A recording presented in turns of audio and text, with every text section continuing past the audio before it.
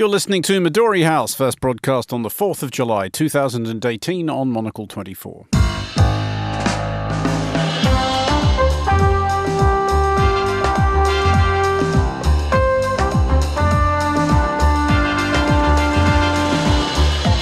Hello and welcome to Midori House, coming to you live from Studio 1 here in London. I'm Andrew Muller. On today's show,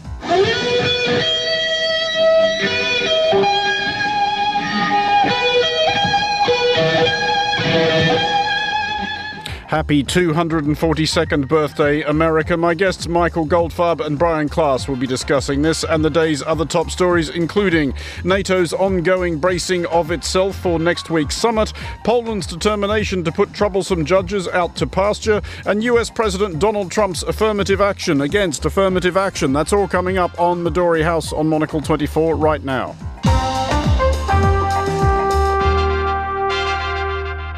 So, welcome to Midori House. My guests today are Michael Goldfarb, author and broadcaster, and Brian Klaas, fellow in comparative politics at the Department of Government at the London School of Economics. Welcome both. And we will start by anticipating the degree to which every non-American member of NATO is not looking forward to next week's summit of the organisation in Brussels. US President Donald Trump, never a fan of this or indeed any alliance, has been scaling up both his rhetoric and demands, doubtless encouraged by new National Security Advisor John Bolton, whose preferred model of international cooperation is one in which everyone else does what the United States tells them. President Trump has said before and is saying again that NATO's other 28 members are feckless freeloading welchers, or words to that effect. Brian, first of all, do we think he has yet entirely grasped how NATO works? No. He keeps on talking about how they don't pay into NATO adequate sums. Now, I actually agree with Trump on one thing about this, which is that I think that countries that have made a commitment of 2% defense spending should spend 2% on defense. This is 2% of their GDP. Exactly. That being said, the way he's going about it is extremely stupid and counterproductive. Not only does it make it more difficult for governments in the European Union and other parts of NATO to actually hit those targets because Trump is so toxic in those domestic constituencies, but also the way that he talks about NATO members and also the fact that he's imposing tariffs on them means that there is actually a major rift forming at the core of NATO, which is Vladimir Putin's long-term goal, is to drive a wedge between the transatlantic alliance and to splinter the United States from its European allies, which basically has been impossible up until Trump and now is becoming much more likely heading into this meeting. Michael, if it wasn't Donald Trump making this point, would it be more apparent that there was a point here? Is there an argument which holds that since 1949 the rest of the Western world has been kind of putting its feet up while the United States underwrites everyone else's national defense? Yeah, but I mean, it's not been a gift, has it? I mean, there's a quid pro quo across a wide range of issues that have nothing to do with national security and defense. And I mean, individual nation security, not American national security. America, after the war, was in the position to reorganize the economic institutions that oversee global trade, continues up until Donald Trump to do that. I mean, there's a wide range of quids and pro quos. And I mean, I was thinking about this just yesterday, and it was not even knowing that we'd be talking about it today, is that can you imagine a world in which the American nuclear umbrella wasn't over Europe? And yes, Britain has a nuclear deterrent, and so does France. But the real umbrella, the big shade, comes from America during the Cold War.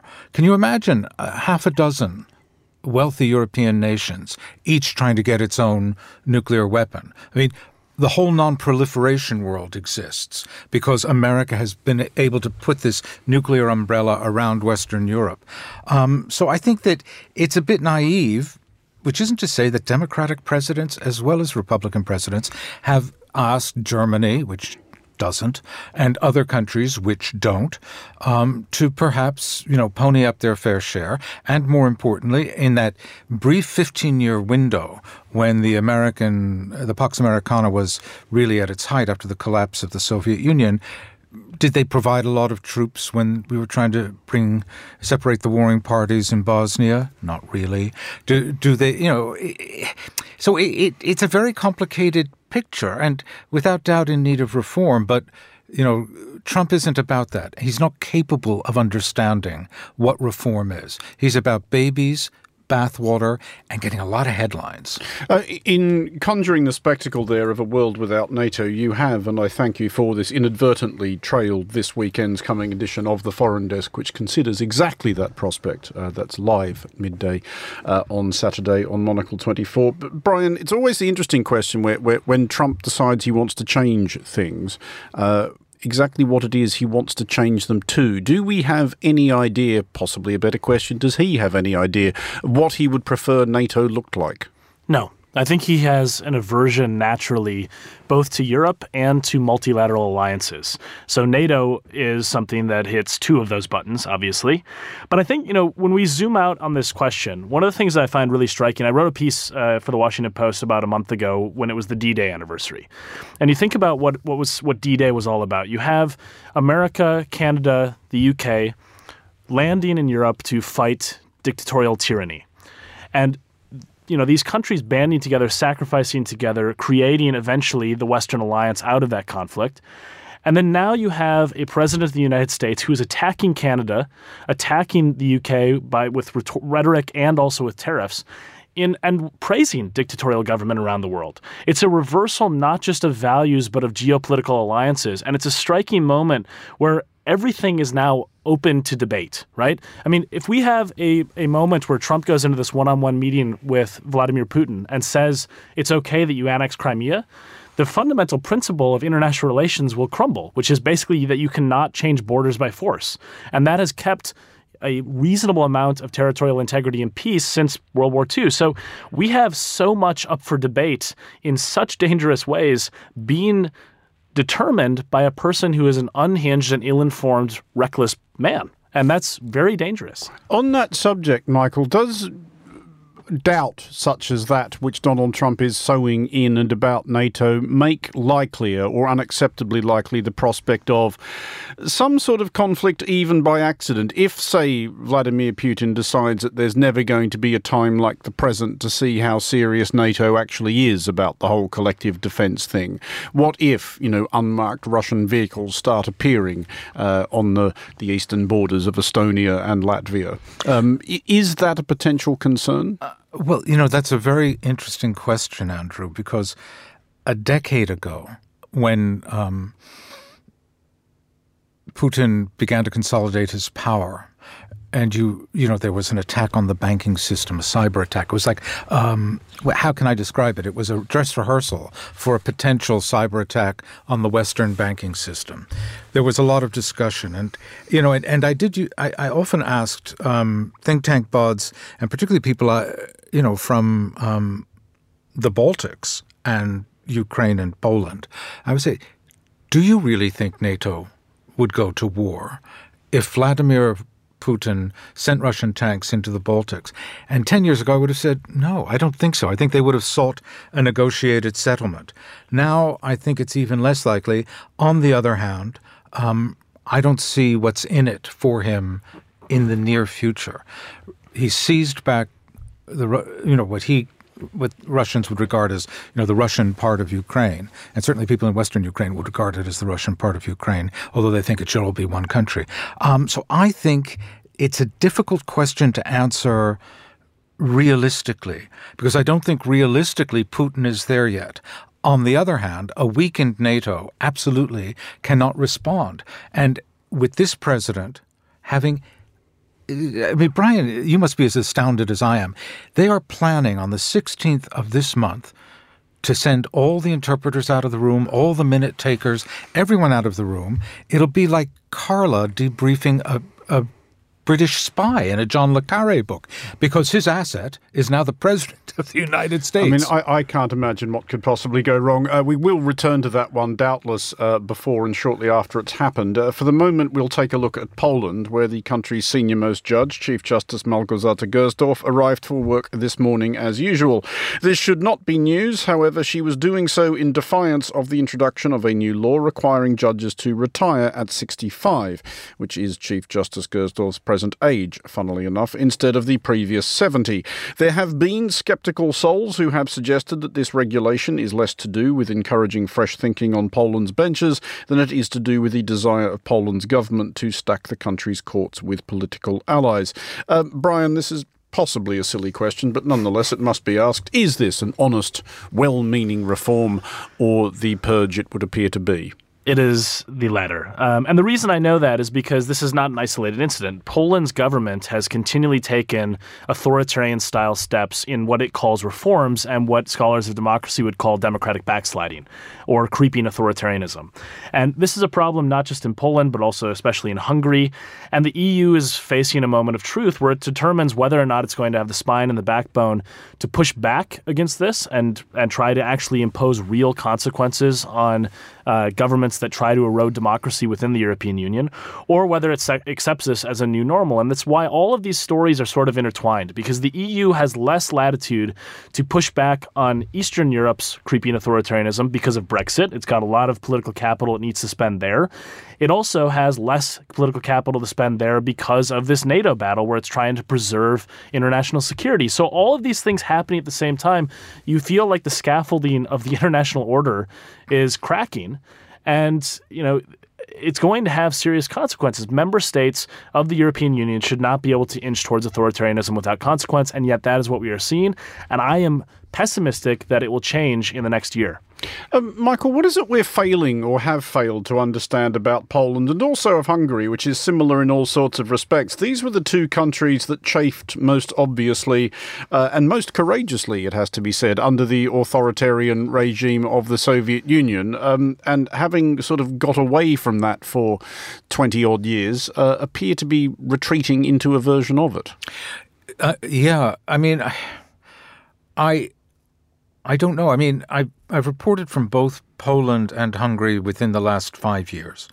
And at one level, I think the further west you go in Europe, the more, I don't want to say emotional, but I think some of the reporting is quite flabbergasted simply because you think, geez, these are the last countries that would want to slide into authoritarianism, and especially in the case of Hungary, with the encouragement of Vladimir Putin. I mean, Viktor Orban and Vladimir Putin are in touch. On the other hand, within those countries, I do think that there is a democratic mandate for what's happening. And this is a real problem for the European Union because, you can vote democratically for authoritarianism and get it. And, you can vote democratically for ethno-nationalism, which is what they've got in Hungary. And you can genuinely get it. They have it in Poland as well. So on the one hand, it's very upsetting. On the other hand, it is democratic. And I do think that the processes of democracy are sufficient still that, bad economy, the usual reasons why people turn on a government can reassert themselves. But I think it's a very dodgy moment. And just to add, I really worry that this stuff going on in Poland is a dry run for Trump to try and get all the 80-year-old liberals who are left on the Supreme Court in the U.S. off so he can appoint even more 50-year-old ultra-conservatives. I mean, Brian, is there a wider, perhaps even global phenomenon going on here? We talked when we were discussing NATO at the top of the programme about the institutions which have underpinned the global order, certainly since the end of World War II. Have people begun to take them for granted? Has there been a general forgetting of how difficult they were to assemble and what life was like before them? Absolutely. And I think that this is where you see some really impressive research that's very scary from people like Yasha Monk at Harvard, who show that effectively support for democracy is lowest among young people and highest among older people because older people have lived through a period in which that was actually at stake, and younger people have not really seen what authoritarianism can do. And so, you have this global shift that's happened. For the last 12 years, we've had a global decline of democracy. Every year, the world has become less democratic and more authoritarian, according to Freedom House anyway. And beyond that, you have a global shift in political appetite to support democracy abroad. So you have Trump actively supporting congratulating authoritarian leaders, congratulating them for rigged elections, congratulating them despite human rights abuses.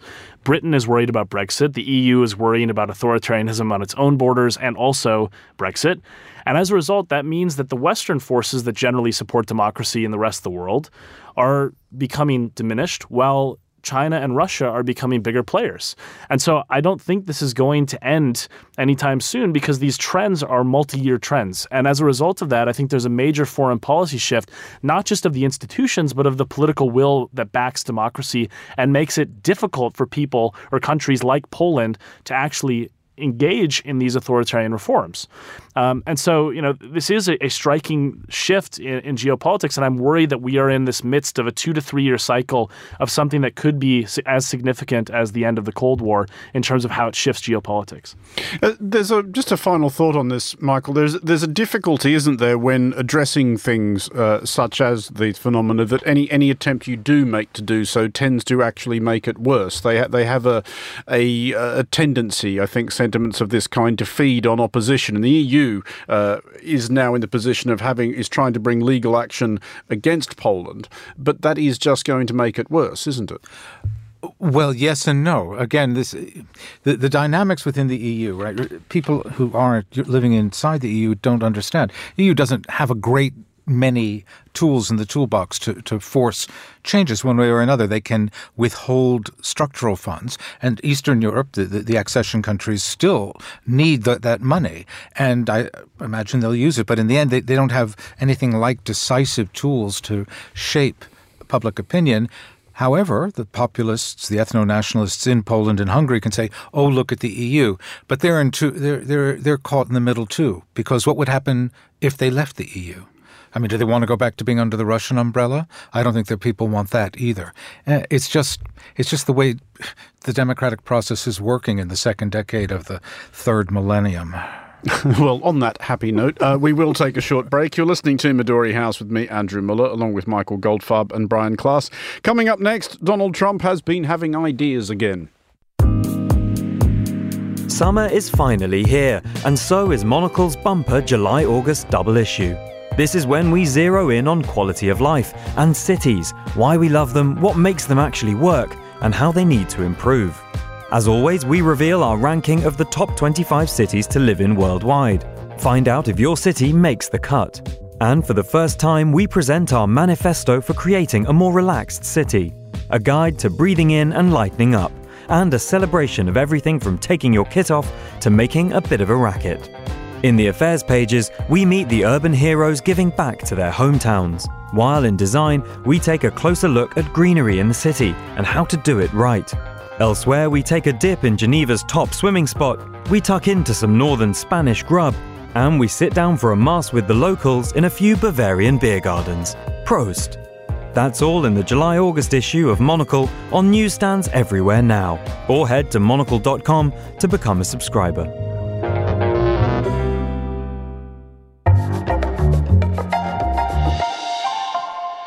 You are back with Midori House with me, Andrew Muller. Still with me are Michael Goldfarb and Brian Klaas. Now, it is not news that US President Donald Trump is a subscriber to that curiously popular school of thought which holds that heterosexual white men are a cruelly oppressed and marginalised cohort, their dreams and desires crushed by the entirely imaginary apparatus of oppression known to those who fear it as political correctness. Accordingly, Trump's administration is to undo a bunch of policies aimed at promoting diversity in universities.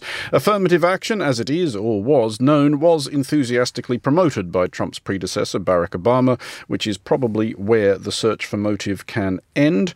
Brian, did it work, basically? Did it do what it was supposed to do, and was that basically a good thing?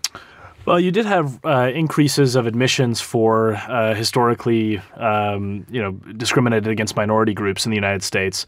I think one of the things that people may not realize outside the U.S. is that we have education as sort of a mirror of inequality in society because of the way that the funding model works for public education from childhood up through until university. So in other words, most education funding is not from the federal government. It's from state and local governments in the United States.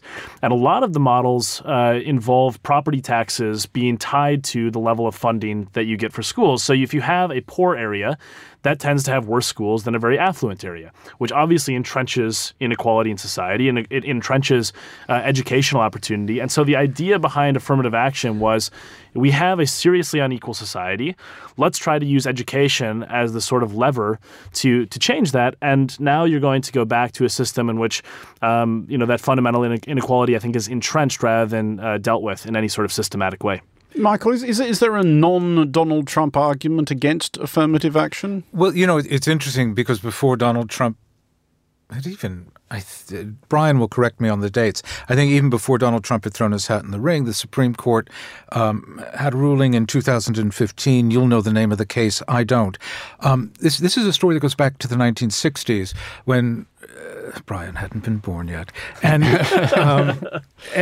affirmative action was a remedy that was devised during the great civil rights era of the 1960s to, jumpstart several hundred years of discrimination by affirmatively admitting African Americans into universities, breaking down barriers at mostly state universities, not at Harvard, which is private, and especially voting. Voting came first before education. And in 2015, I think it was, the Voting Rights Act had a provision that in the states of the old Confederacy, there had to be what was called pre-clearance. The federal government had to have final sign-off on all of the voting laws in the southern states.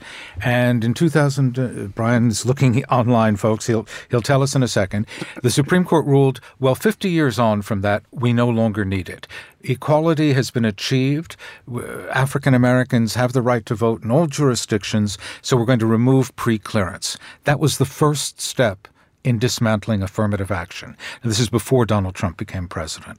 So there has been strong pressure to roll back affirmative action, and particularly in education, for quite some time now. I mean, it's been challenged in the courts in the 1980s. There was late 70s, early 80s, there was a court case. Guy didn't get into medical school because he was on the bubble for acceptance, and his place went to a young student of color. He sued. I didn't get in because I was white. The courts did not settle in his favor. Affirmative action remains in place. It is an imperfect remedy to what was a horrendous flaw in America's design, which was, let's have slavery. And, I think the jury should be out amongst honest people as to whether affirmative action is still needed. It obviously is. At a place like Harvard, which is the source of today's story, Harvard is a private university. It has its criteria. In the present moment, immigrants of Asian American backgrounds are killing on that criteria, and they're having to leave very qualified students out in order to bring affirmative action people in. It's incredibly confusing, but it's the kind of confusion that's of a category that it should be settled privately and not through the courts, and certainly not by presidential diktat. Brian, do you imagine that Donald Trump has thought any of this as far through as both you and Michael just have, or is this one of those things where he's just going, Barack Obama was for it, I am therefore against it? Well, I think it's partly that, but it's also, I think, Jeff Sessions, the Attorney General, who has very strong views on this. He's from Alabama. From Alabama, and has a very divisive racial history of himself in his own political career prior to being a senator. I believe that you were referencing Fisher v. University of Texas. There you go. In June of 2016, which basically ruled that it's acceptable to use race as a form of, or as a criteria in admissions.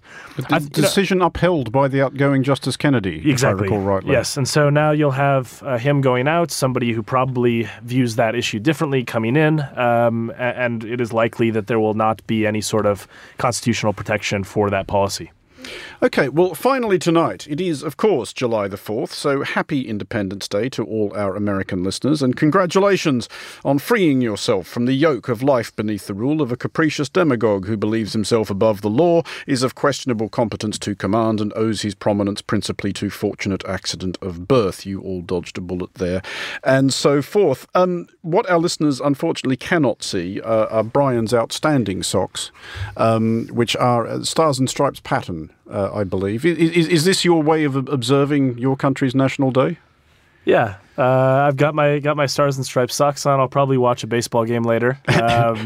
which is actually a day game. So the Minnesota Twins are playing at 9 p.m. London time, and I'll be watching. And that's the most Americana I can get here in London, I think. Michael, resplendent as always in your Make America Great Again baseball cap. There is a lawsuit coming your way, matey. That's the most American thing you can do, sue someone. Apart from suing me for that gratuitous slight upon your character, how have you been observing July 4th? I have been nursing a hangover following England's first victory on penalty kicks because I'm a World Cup. In a World Cup. I am a dual citizen, so I've decided. I decided last night I'll spend July 4th hungover celebrating England.